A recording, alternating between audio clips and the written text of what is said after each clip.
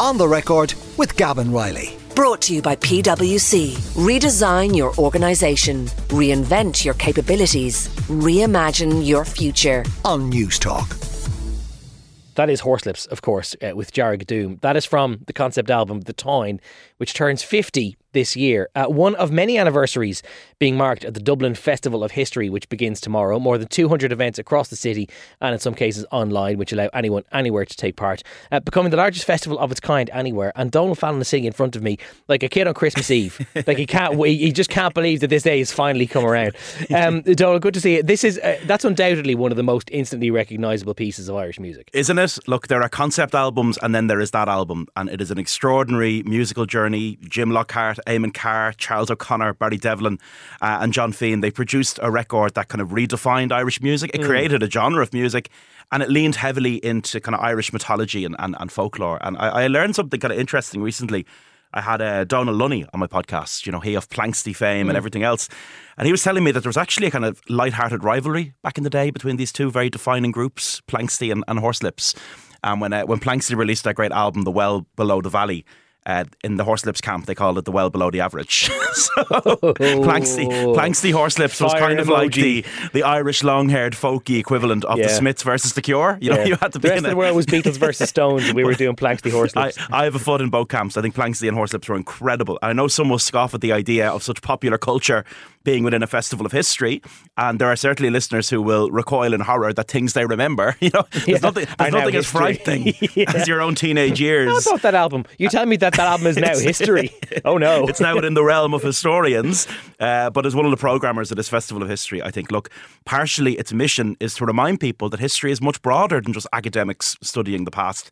It can be so many ways of engaging with things, popular culture for one. So yeah, next Saturday, September 30th, Jim Lockhart and Barry Devlin will be talking about that record and its process in Dublin Castle. A lot of people probably didn't realise, because they'll recognise that guitar riff now, and they won't realise that the album was actually supposed to be a retelling of the Tyne, of the Cattle Raid of Cooley. But then again, when you actually see the albums, a lot of the Horselips albums were quite literally these are gorgeous albums, and I always wonder about the cost of producing these albums, because some of they're in strange shapes and packaging and everything. They're works of art, and Sean Manning wrote that lovely book, the shows I'll never forget, about brilliant gigs. He said, you know, on the subject of selling themselves, Horselips have been masterful. It may have been that Leopold Bloom was the literary embodiment of the newfangled Irish advertising man, but several members of Horselips, Devlin, Carr and O'Connor, were literally advertising men who specialised in graphic design and understood packaging as an art form. I mean, when you open these Horselips albums, you nearly feel bad taking the plastic off them. You know, they're that beautiful.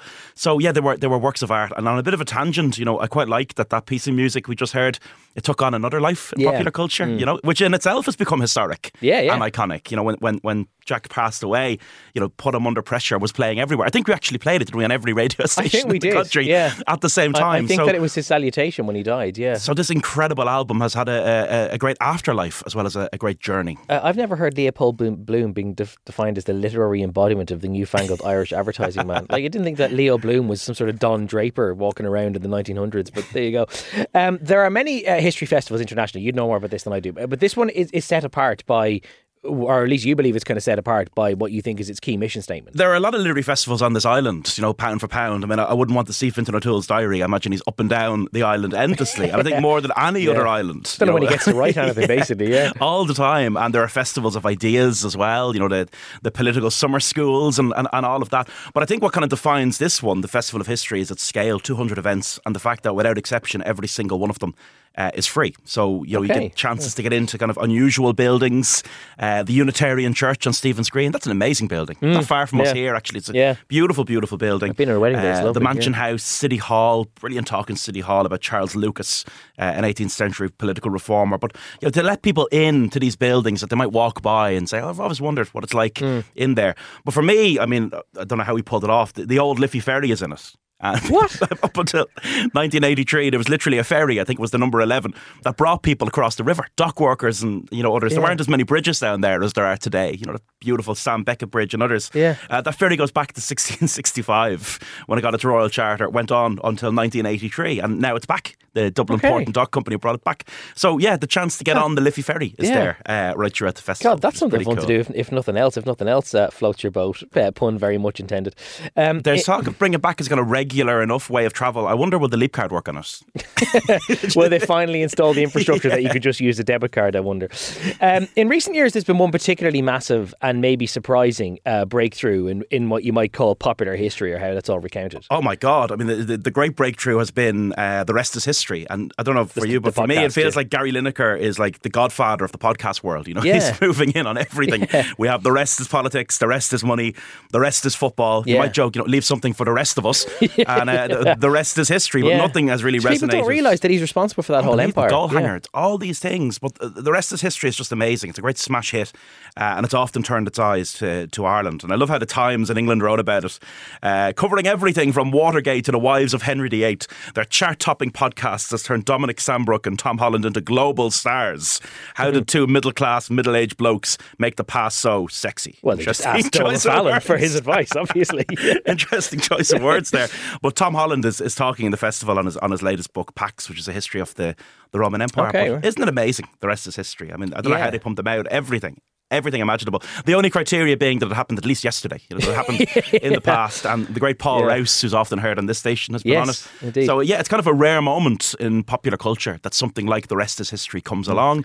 And it opens a door, and many people walk through it and say, maybe I do like history. Speaking of goal hanger and the rest is football, one of the very clear themes in this year's festival is the idea of sporting history. And it kind of, in its own way, reflects the year that we've come through as well with the Women's World Cup. Look, one of the big stories this year, of course, Ireland made it to the Women's World Cup, and then the fallout that followed on from it. It's extraordinary.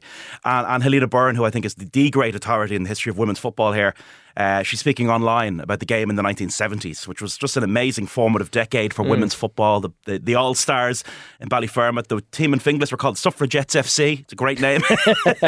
And in case you wondered who was playing. What a brilliant name for a football team, Suffragettes FC.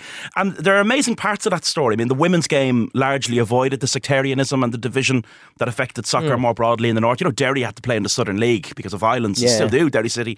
The women's team could play in the Northern League. So there was all this stuff going on in women's football in the 1970s, and that's what she'll be looking at. I wasn't aware of that about the Derry women's team. That's kind of nice to hear. On the topic of women's sport, by the way, and maybe this is unusual given the way that we think of Ireland in the past and its attitudes towards certain things. It turns out that we were far more liberal about women's sports than a lot of the rest of the world. So FIFA sent a questionnaire to footballing bodies in 135 countries in the 70s, and some of the responses were great. One country simply replied, "May God have mercy on us." And Paraguay. That's the whole response. Paraguay sent back these words from their own rule book, underlined: "Football is against the natural femininity of women."